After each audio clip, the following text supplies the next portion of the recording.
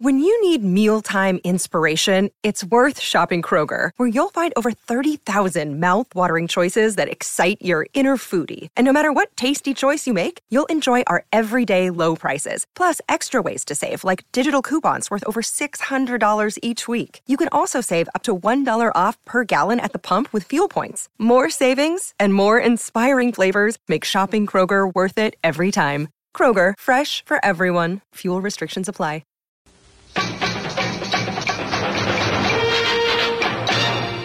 Little Orphan Annie has been a part of American pop culture for nearly a century.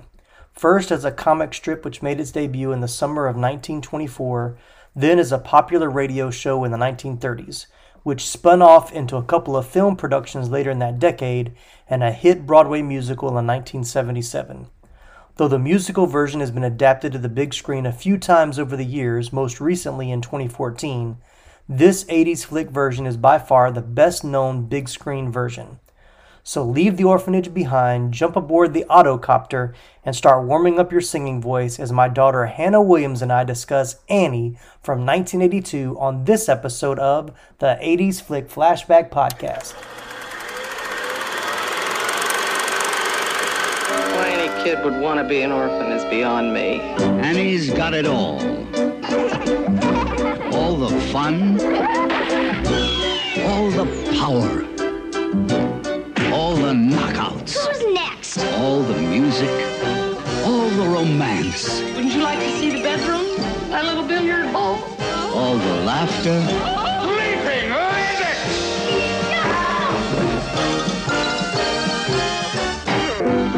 All the excitement.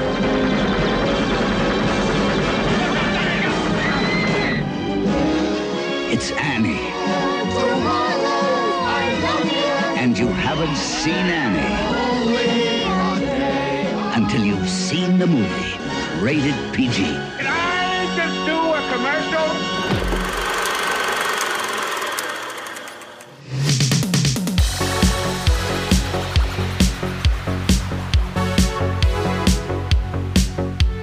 Hello movie viewers and movie lovers, my name is Tim Williams, the creator and host of the 80s Flick Flashback Podcast. On each episode, I'm joined by an 80s flick loving guest co-host to talk about one of the great and sometimes not so great movies from the 1980s. From blockbusters to cult classics to lesser known treasures we discovered on cable TV or the now defunct video rental stores from our childhood. No matter which 80s flick we choose for each episode, we have a lot of fun sharing first-time watch memories, discussing our favorite iconic scenes, and even learning some behind-the-scenes stories about the cast and crew along the way.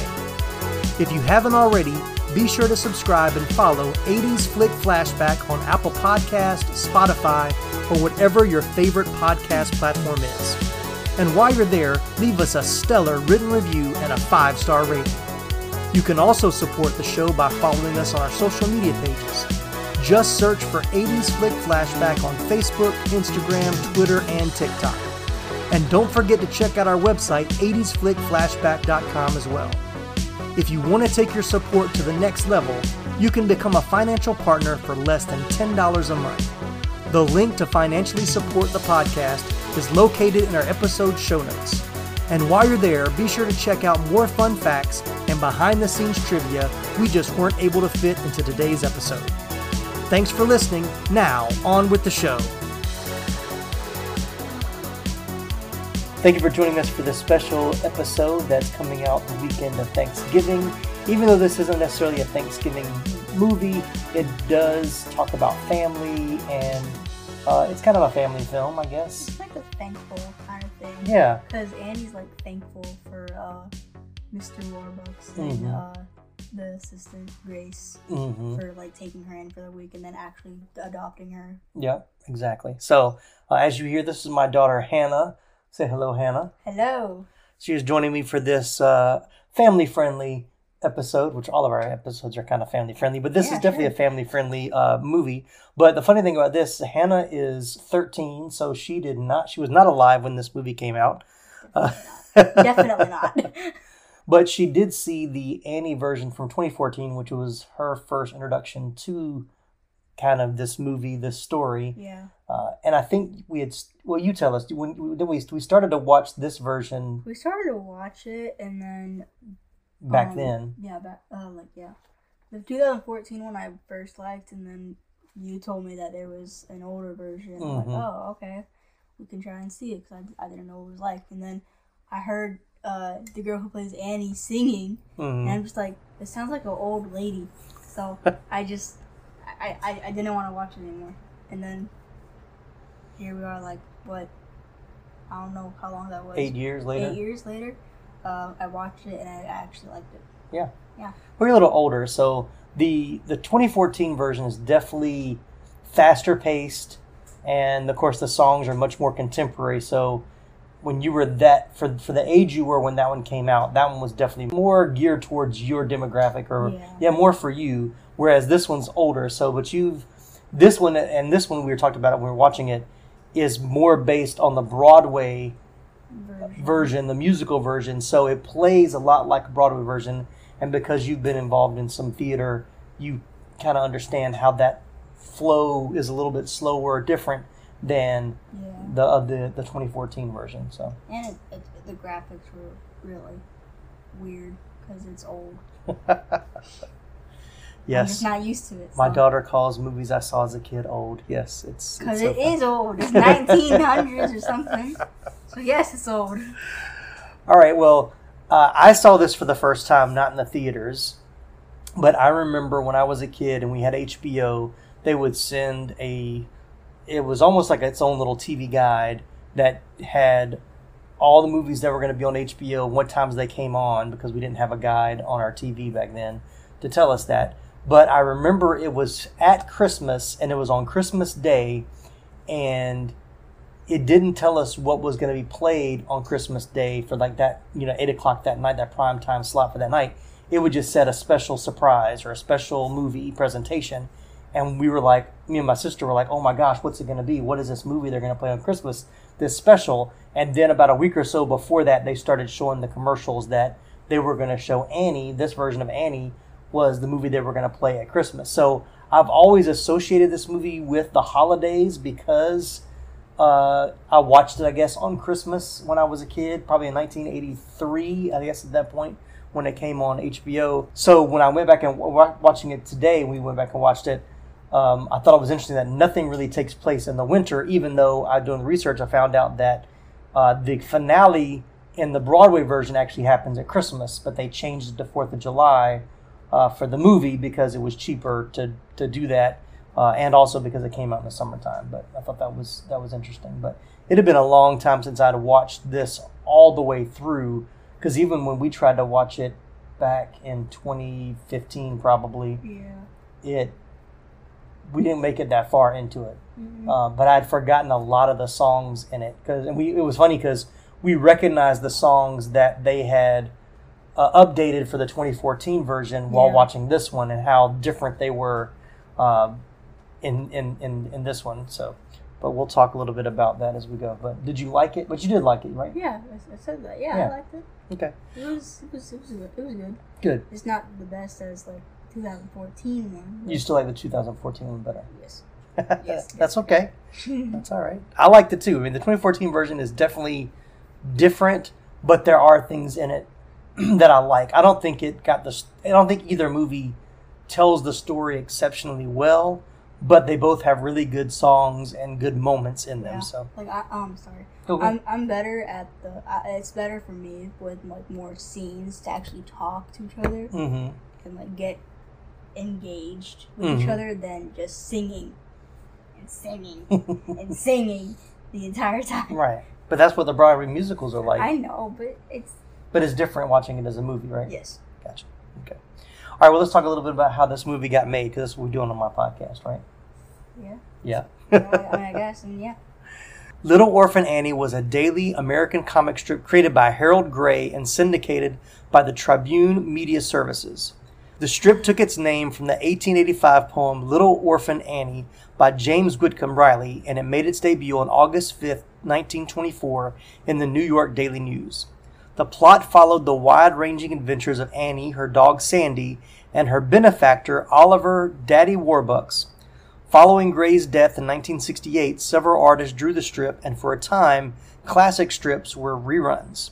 Little Orphan Annie inspired a radio show in 1930, film adaptations by RKO in 1932, and Paramount in 1938, and a Broadway musical, Annie, in 1977. The original stage play premiered at the Alvin Theater, now the Neil Simon Theater, and won 7 Tony Awards, including Best Musical and Best Book of a Musical. So after winning a bidding war with Paramount Pictures, Columbia purchased the rights to the Broadway musical for $9.5 million. Film producer Ray Stark wanted both John Huston and Joe Layton, while working as the director and choreographer respectively, to also be the executive producers on the film because it was too large of an enterprise for one person. Regarding Huston being given the job of directing the film and what would be his only musical in his 40-year directing career, screenwriter Carol Sobieski stated, "Hiring John Huston is an outsider risk, and Ray Stark was a major gambler. He loves the kind of high-risk situation." The film cost over $35 million, with some suggesting it cost as much as $59 million after marketing and distribution, making it one of the most expensive films at the time and the most expensive project financed by Columbia Pictures up to that point. So they put a lot of money into this movie.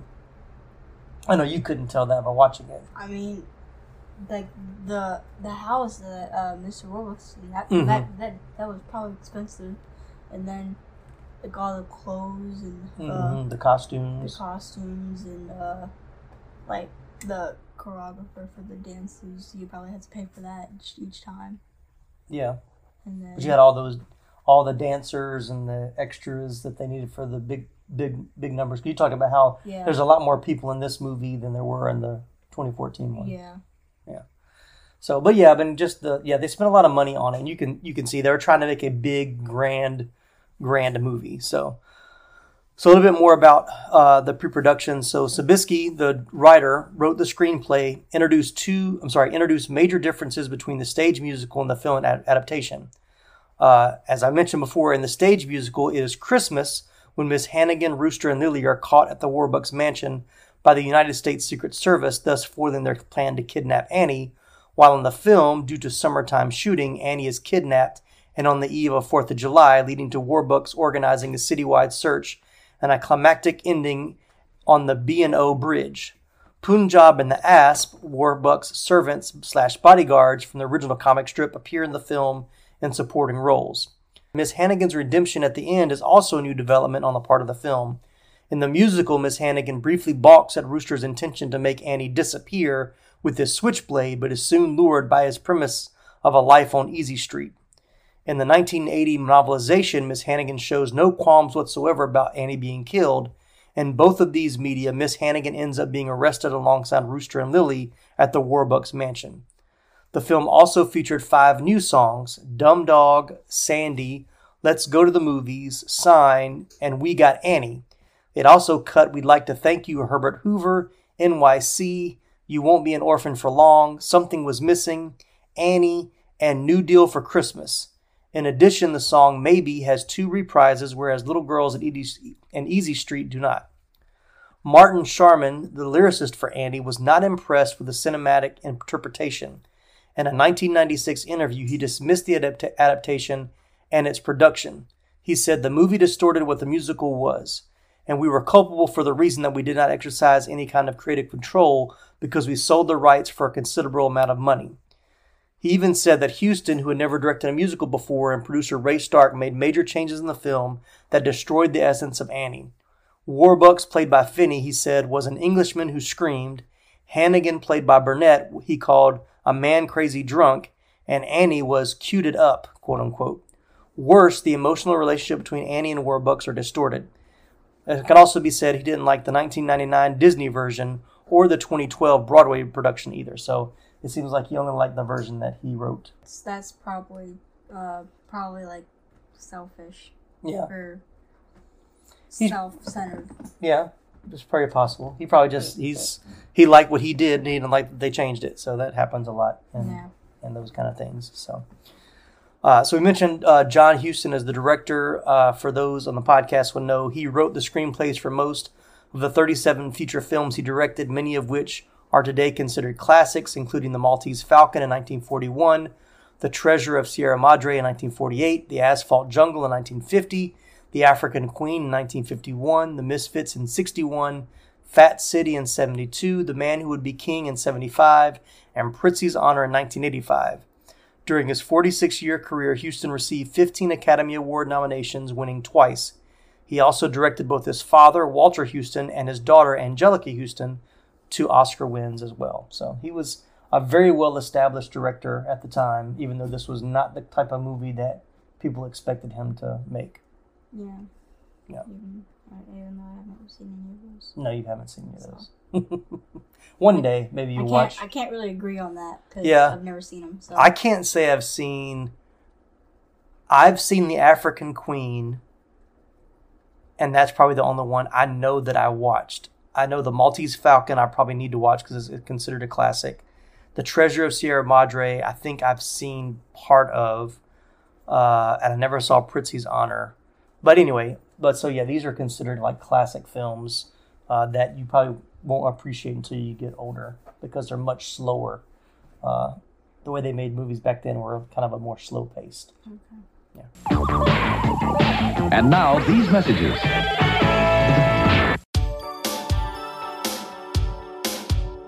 Hey, 80s Flick lovers. Just want to take a few minutes and say thanks again for listening to the 80s Flick Flashback Podcast. I hope you're enjoying the episode so far. We don't have any shout outs to new subscribers this time, but if you'd like to support the podcast on a monthly basis through buymeacoffee.com, we do offer 3 tiers of support. We have Cult Classic for $5 a month, Be Kind, Please Rewind for $10 a month, and Box Office Blockbuster for $15 a month. You can even receive an 80s Flick Flashback t-shirt if you become a Box Office Blockbuster member, so don't miss out. You can also leave a one-time donation for $5 or more if you choose. Just go to our website, 80sflickflashback.com, or the link in the show notes for more details and how to start your subscription membership. We'll always offer free episodes. We'll never put any of our past seasons or episodes behind a paywall, but it does cost money to keep the podcast running. Since the creation of the podcast, I've personally paid monthly for the website, the Zoom account, various movie rentals and streaming subscriptions, marketing tools, and any other miscellaneous expenses that pop up from time to time.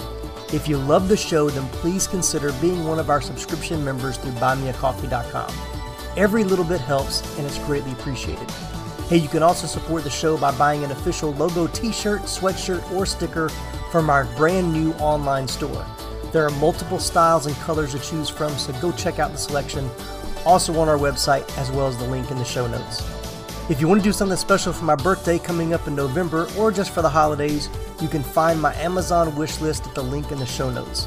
I've compiled a list of Blu-rays and DVDs that I want to add to my collection. Some are 80s, some are not, as I move away from digital content and back to physical copies. Hey, if you love 80s pop music and movie soundtracks as much as I do, you can also find the 80s Flick Flashback Movie Songs Mix playlist on Apple Music. It's full of hit songs like Footloose, Ghostbusters, and Purple Rain, as well as some deeper cuts from 80s flicks like Catch Me Now I'm Falling from Hiding Out, Rhythm of the Night from The Last Dragon, and Babysitting Blues from Adventures in Babysitting. This would have been my ultimate movie soundtrack mixtape growing up if I could have found a cassette tape to hold 7 hours worth of songs. Thanks again for listening. I really do appreciate every one of you, and I'm amazed each week to watch the number of new listeners grow. It's because of you and your support that the 80s Flick Flashback Podcast is still going strong. Let's keep the fun going. Now, let's get back to the show.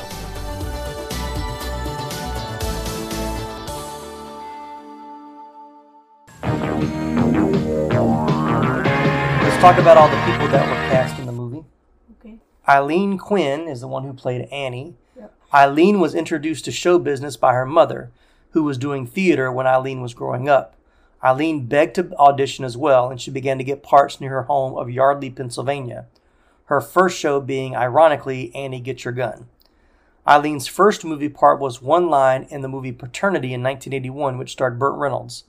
At the time Eileen was picked for the movie, she was in the Broadway show Annie as the swing orphan. The swing essentially understudied various orphan roles in the show, knew all their parts, and had to go on stage at a moment's notice if one of the actors was sick and couldn't perform, averaging 2 or 3 times a week. So could you imagine like say that you were in a production at the Henry Players and you had to understudy like 3 or 4 different people's parts. Yeah. So if they just got sick during a performance, you'd have to jump in and take their role. So that's what she did in Annie.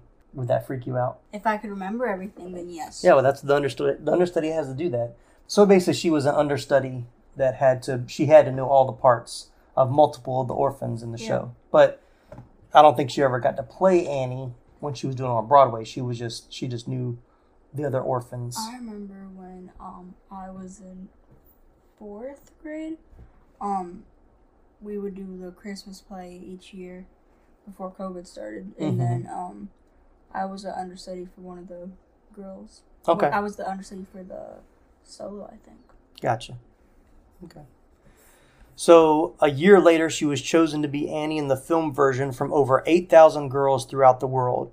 The announcement was made in January 1981 by director John Huston, who introduced Eileen as his Annie to the world on nationwide TV.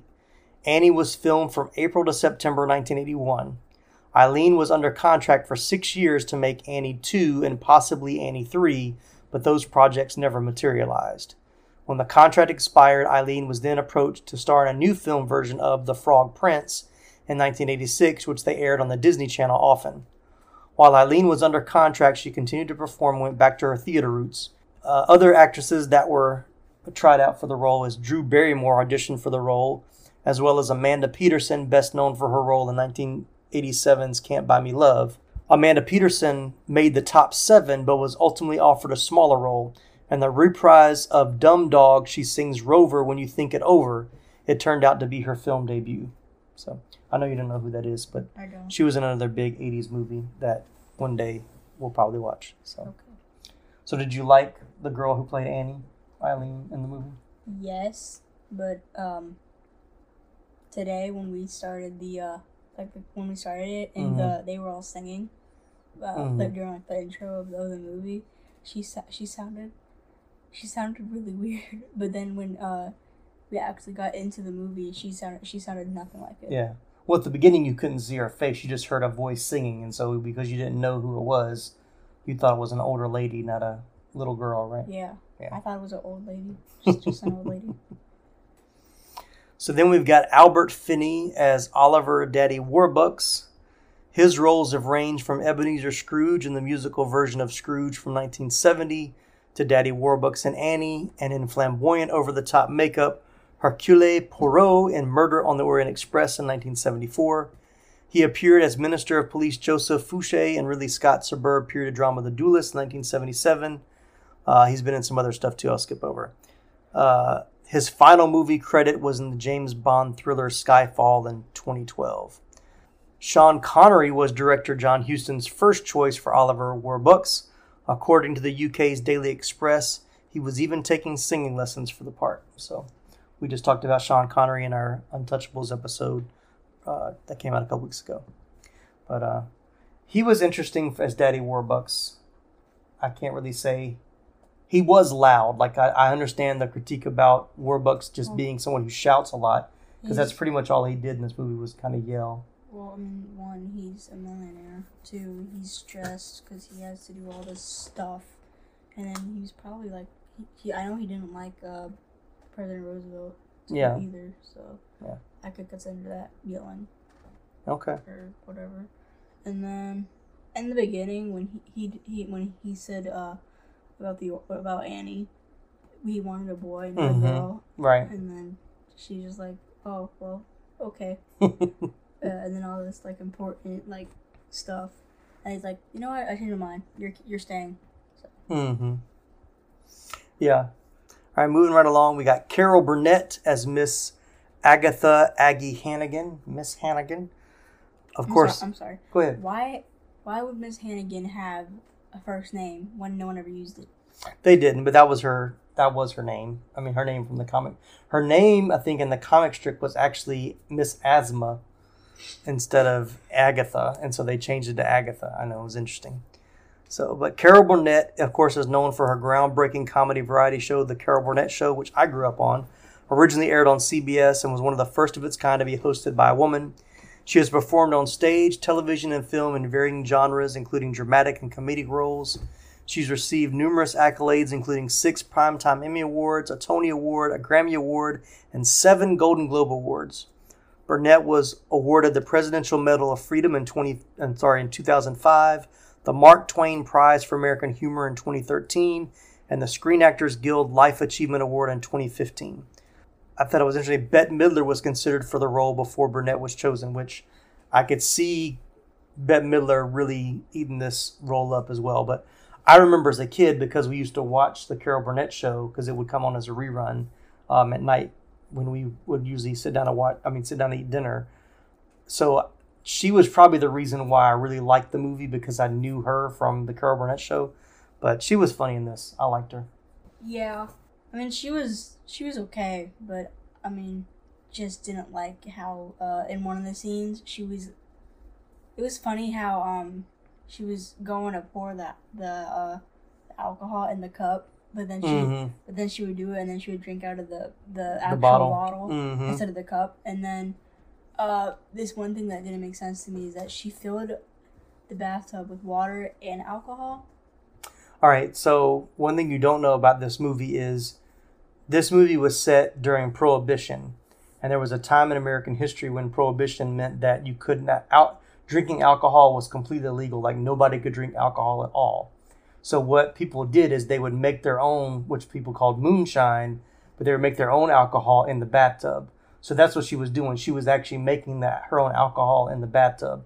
So it wasn't water in the tub. It was just filled with alcohol. So that's what she was filling her bottle up with. Okay. Still doesn't make sense. It makes sense. Better sense. But in the scene, she was like filling it up with water. Like, water was coming out of the faucet. Maybe she was trying to dilute it some. I don't know. Or she was trying to take a bath in it. I don't know. I don't know. We didn't get much into that scene. Right. But she was still good. We will never know. Yeah.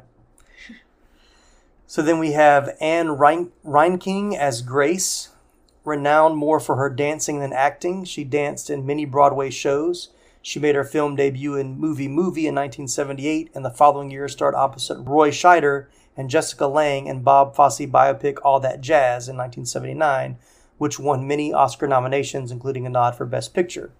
After her role in Annie, her next and final film role was in Blake Edwards' 1984 comedy Mickey and Maude with Dudley Moore. She got married and decided to only pop up on TV or stage productions going forward. It was evident that she's a dancer because the dance scenes she did were really good. Like, I could tell she was a really good dancer. She was good in this, too. I mean, small role, but I thought she was pretty good. Yeah. And then Tim Curry as Rooster. Tim Curry rose to prominence for his portrayal of Dr. Frankenfurter in the film Rocky Horror Picture Show in 1975, reprising the role he had originated in the 1973 London and 74 Los Angeles musical stage productions. Curry received further acclaim for his film and television roles, including Rooster and Annie, Darkness and Legend in 85, his part in Clue in 85, Pennywise in the miniseries It in 1990, and the concierge in Home Alone 2 Lost in New York in 1992. He was also in The Three Musketeers in 93 and played Long John Silver in Muppet Treasure Island in 1996.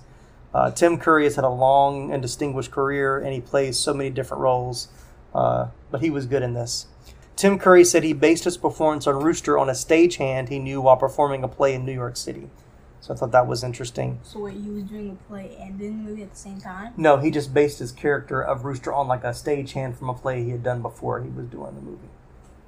Oh, okay. So. Okay. Steve Martin was actually offered the role of Rooster, but he turned it down when he heard he would be working alongside Bernadette Peters, who he had been dating. They were breaking up at the time, and he felt it would be too painful to work with her for several months. So I could see Steve Martin in that role as well. That would have been a really, really good role for him. So, but Rooster is fun. It's kind of a small part. I will say this. I did not like Rooster's girlfriend or wife or whoever. Girlfriend. That was. Yeah. Lily St. Regis. I guess. Yeah, we're going to talk about her next. All right. So she was played by Bernadette Peters. Over a career spanning more than 6 decades, Ms. Peters has starred in musical theater, television, and film, performed in solo concerts, and released recordings. She's a critically acclaimed Broadway performer, having received 7 nominations for Tony Awards and winning 2, plus an honorary award.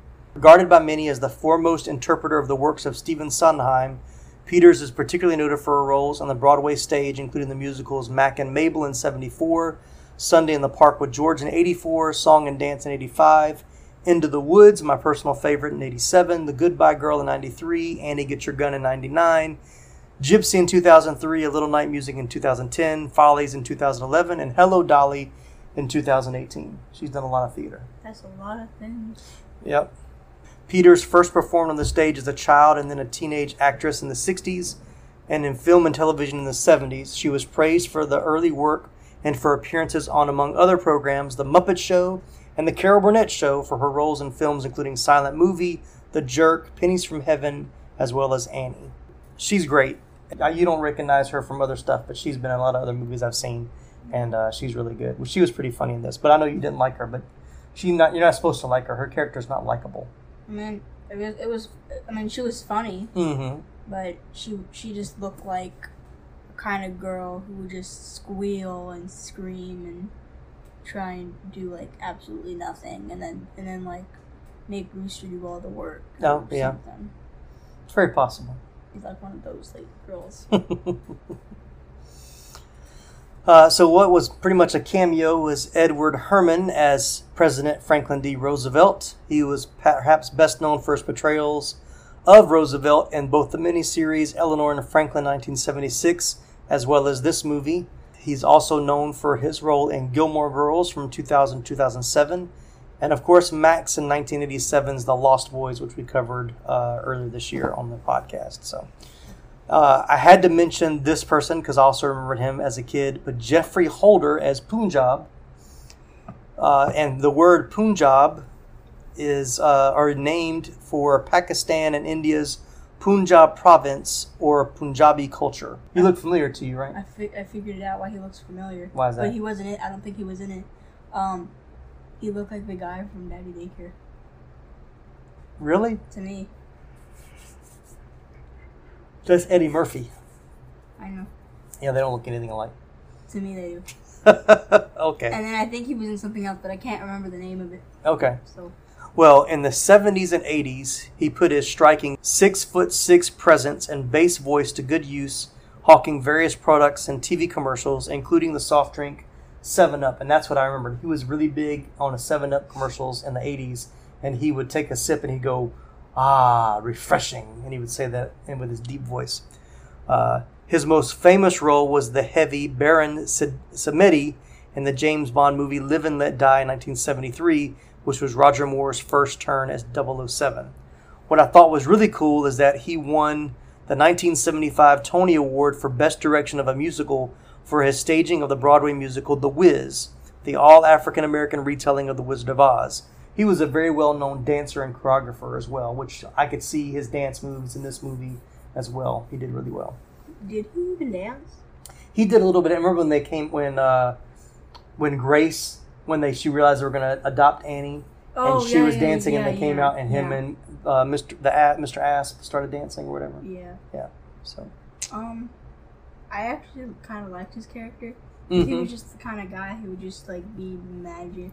Yeah, he was very magical and mystical. Yeah, it kind of reminded me of like Sebastian from Newsies, because I know he was doing cards backstage. He was doing magic tricks backstage. Not a character, Sebastian, but you're a person. The person who played Crutchy. Crutchy. Yes. Yeah, Crutchy. Okay. Anyways. Yeah, they don't know who that is, but okay. I know. You can cut that out. I will. All right, well, let's talk about favorite scenes. Do you have any favorite scenes from the movie? Which scene stuck out to you that you really liked? Oh my gosh, I can't think of one. This is hard. Did you like Hard Knock Life? I mean, yeah. Okay. I liked the one about like the dog when Annie found Sandy. Mm-hmm. And then I also liked how the girls were actually figured it out, and that Annie was gonna get like kidnapped or whatever. That Rooster wasn't, or who Rooster was pretending to be wasn't her real parents. Yeah, and then how it was also kind of funny how because from the 2014 version of Easy Street, they were Rooster and Miss Hannigan weren't brother and sister. So they were like secretly together. Yeah. And they were out like in an outside restaurant kind of thing, and singing Easy Street, like on a street, like on an actual street. But they did it in the house, and then they were like trying to find all the boxes to try and find Annie's locket and stuff. So those were a few scenes that I liked. Okay. Yep. Well, those are my two favorite scenes.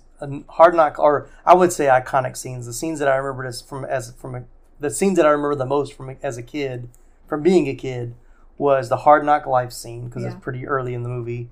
And then I liked Easy Street because it's funny, because Carol Burnett keeps walking into walls and she keeps trying to keep up with Rooster and his girlfriend, but you tell she's like the third wheel. So that was always funny. The odd one out. Mm-hmm.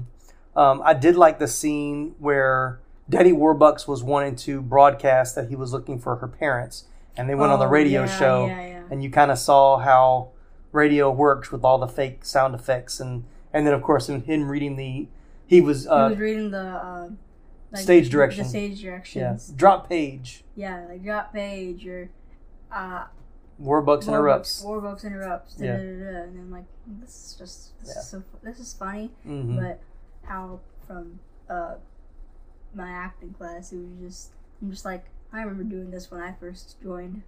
Reading that. I didn't know stage directions. Yeah, exactly. I was like, oh, so another parent. It's just like just a few sentences that I gotta read that everyone has to read because I had no like person saying it. So. Right. Any other scenes you want to talk about? I do like the radio scene. That one guy kept trying to shush everyone, and then Punjab would knock him out. Just knocking him out. He's just like, ugh. and then he would be like, shh. And it was like, nope. Yep. That was good. Yeah. The movie is very long. It's 2 hours and 9 minutes. I think it's probably too long. There's a lot of dance numbers, like for a Broadway show or a theater show, 2 hours to 2.5 hours is pretty normal, but you're expecting all the dancing and a lot of the songs and stuff. So I think some of the songs could have been cut, some of it could have been cut down, but knowing that they're trying to capture the musical feel, even though it's on film, it still kind of works. But I still think it was a little too long, but I did like it. They could have cut at least a few scenes out. Yeah. It just didn't make sense. Yeah. Yeah, there are a few things like they could have explained outside of the songs or outside of the other scenes, whatever. Or like some of the songs they could have just cut out. Yep. It just didn't make sense to add it in there. So let's talk about a few trivia things, some things about behind the scenes that might be kind of interesting. So this is the only version of Annie in which she starts the show with curly hair.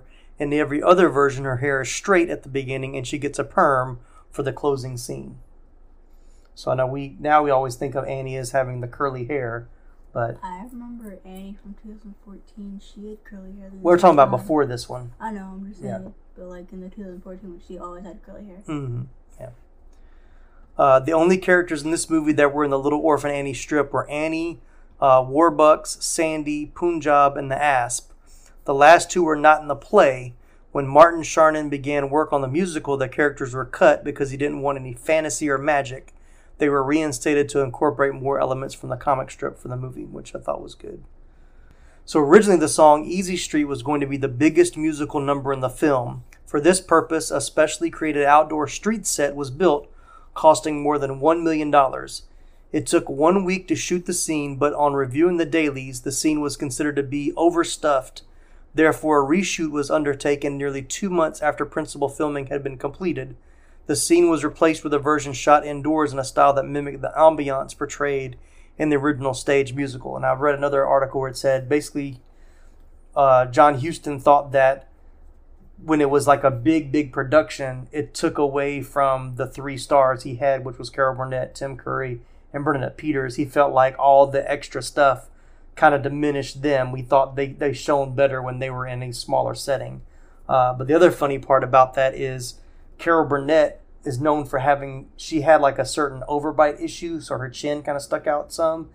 And after the movie was done, she had surgery to kind of fix her overbite, and her chin got moved back some. But when they reshot the scenes for Easy Street, she had already had the surgery. So she made a comment that she goes into the closet and comes out with a different face. Because if you look closely, you can tell her chin is different. But that's actually like pretty cool. Also, like it's like a transition, but like not a big transition because you don't really see it because you've seen it like half the movie. Oh yeah, with like a different chin, and then out of nowhere she comes out of the closet and she's like, "I'm fine now." Right. I mean, I'd never noticed that until I read it, and even knowing that and watching it today, I couldn't. There was a slight difference, but it wasn't big enough where it's like, oh my gosh, she looks like a totally different person. I mean, it was a slight adjustment, but for her, I'm sure it looked bigger. Because since it was like my first time actually getting all the way through the older Annie, I would have never noticed unless you said something before we watched it. Gotcha. And now these messages. What's up, dudes? I'm Jerry D of Totally Rad Christmas, the podcast that talks all things Christmas in the 80s. Toys, movies, specials, music, books, fashion, and fads. If it was gnarly during Christmas in the 80s, he's got it covered. Wait, is there a lot of things to talk about for the 80s and Christmas? Well, you got the movie giants like Christmas Vacation, Scrooged, and A Christmas Story. There are TV specials like Muppet Family Christmas, Claymation Christmas Celebration, and a Garfield Christmas special. Plus classics shown every year. You also jam out to Last Christmas, Do They Know It's Christmas, and Christmas in Hollis. But most of all, it was a time for the most bodacious, best-selling Christmas toys ever, like He-Man, G.I. Joe, Transformers, and Cabbage Patch Kids. Yes, them too. We cover them all, plus much more, including standard segments like Hap Happiest Memory, Gag Me with the Spoon, The Other Half of the Battle, and Chant with the Littles. So tune in to Totally Rad Christmas everywhere you get your podcasts. Turn the clock back and dive into those warm and fuzzy memories. Later, dudes. Comic books have been around for almost a century, and in the last 2 decades, we've finally gotten to see many of these characters brought to life in movies and on TV. On the Moving Panels podcast, we discuss movies and TV shows based on, inspired by, and adapted from the world of comic books. Join me and my guests as we discuss both the good and the bad from Marvel, DC, and even some of the lesser-known comic book companies. Learn what is and isn't from the comics, as well as our nerdy review of the movie or show. New episodes drop every Monday, and you can find us wherever you listen to podcasts. So join us for Moving Panels, and I'll see you on the other side of the page.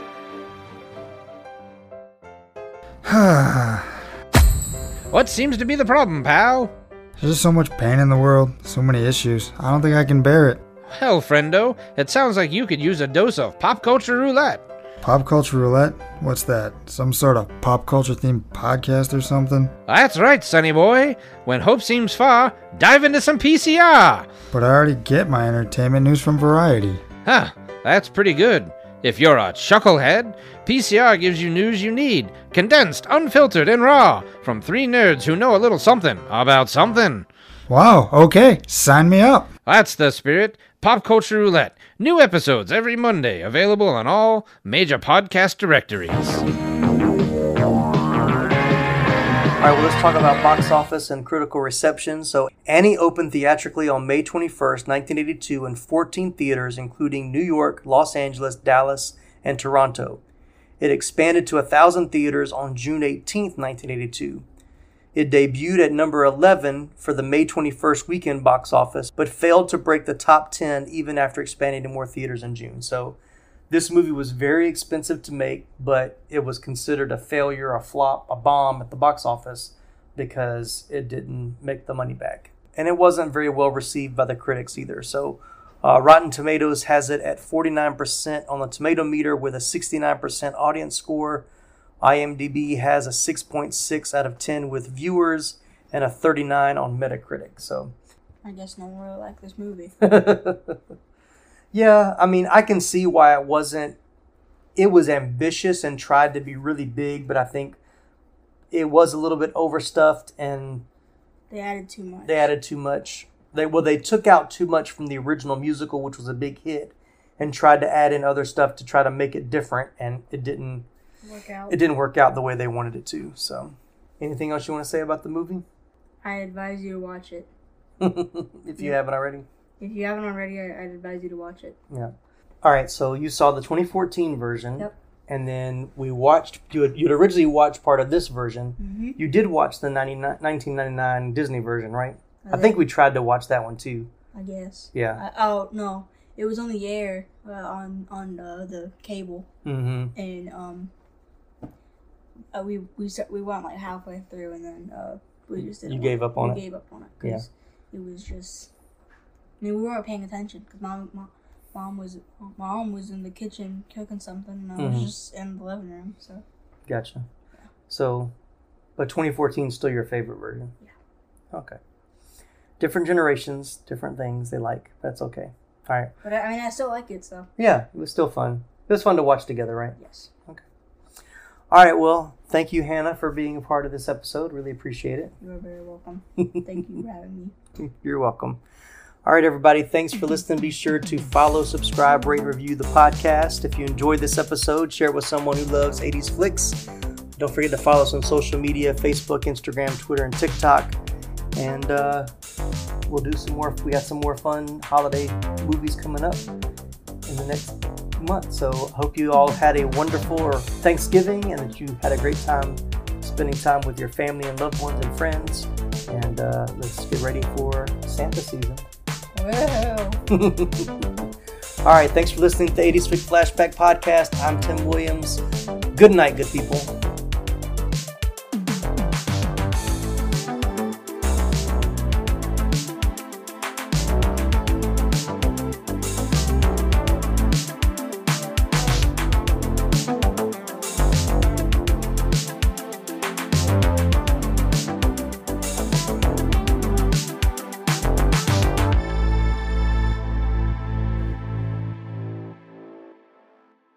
Now playing on a cell phone near you. A show for all the manly men out there, where guys talk about their favorite movies and what they can teach us about being a man, featuring the coolest guests. Murder somebody is not like killing an ant. The most gratifying laughs. It's Tombstone, what can I say? And a fresh take on movies like you've never heard before. This will be the thing that gets written on his proverbial tombstone. We aren't here to criticize the movies you love, but to praise them for how they apply to our lives as husbands, fathers, and really all men in general. So buckle up your seatbelts, because Manly Movies is here. Subscribe on iTunes, Spotify, or your other favorite podcast catcher. And remember, man up. Hey everybody. Do you ever just sit around with your friends and reminisce about the days and how things used to be when you were a kid or a teenager or maybe even a young adult? The TV shows and the movies that you watched at the time and how things just aren't quite the same today? Well, let me tell you, I've got the place for you. My name is Chris Adams, and I'm the host of the podcast Retro Life for You. And here at Retro Life for You, we talk about and discuss movies and TV that is retro. And we are going back from the 80s and the 90s and into the 2000s. Hey, sometimes we might even touch back to the 70s if we're feeling good. If this is for you, make sure you look for us on everywhere that you can find your podcast at. Spotify, iTunes, Amazon, Google, Stitcher, or hosted on Anchor FM. And make sure you follow us on all the major networks and leave us a rating and a review. It really does help. Look forward to hearing from you. You're still here? It's over. Go home. Go.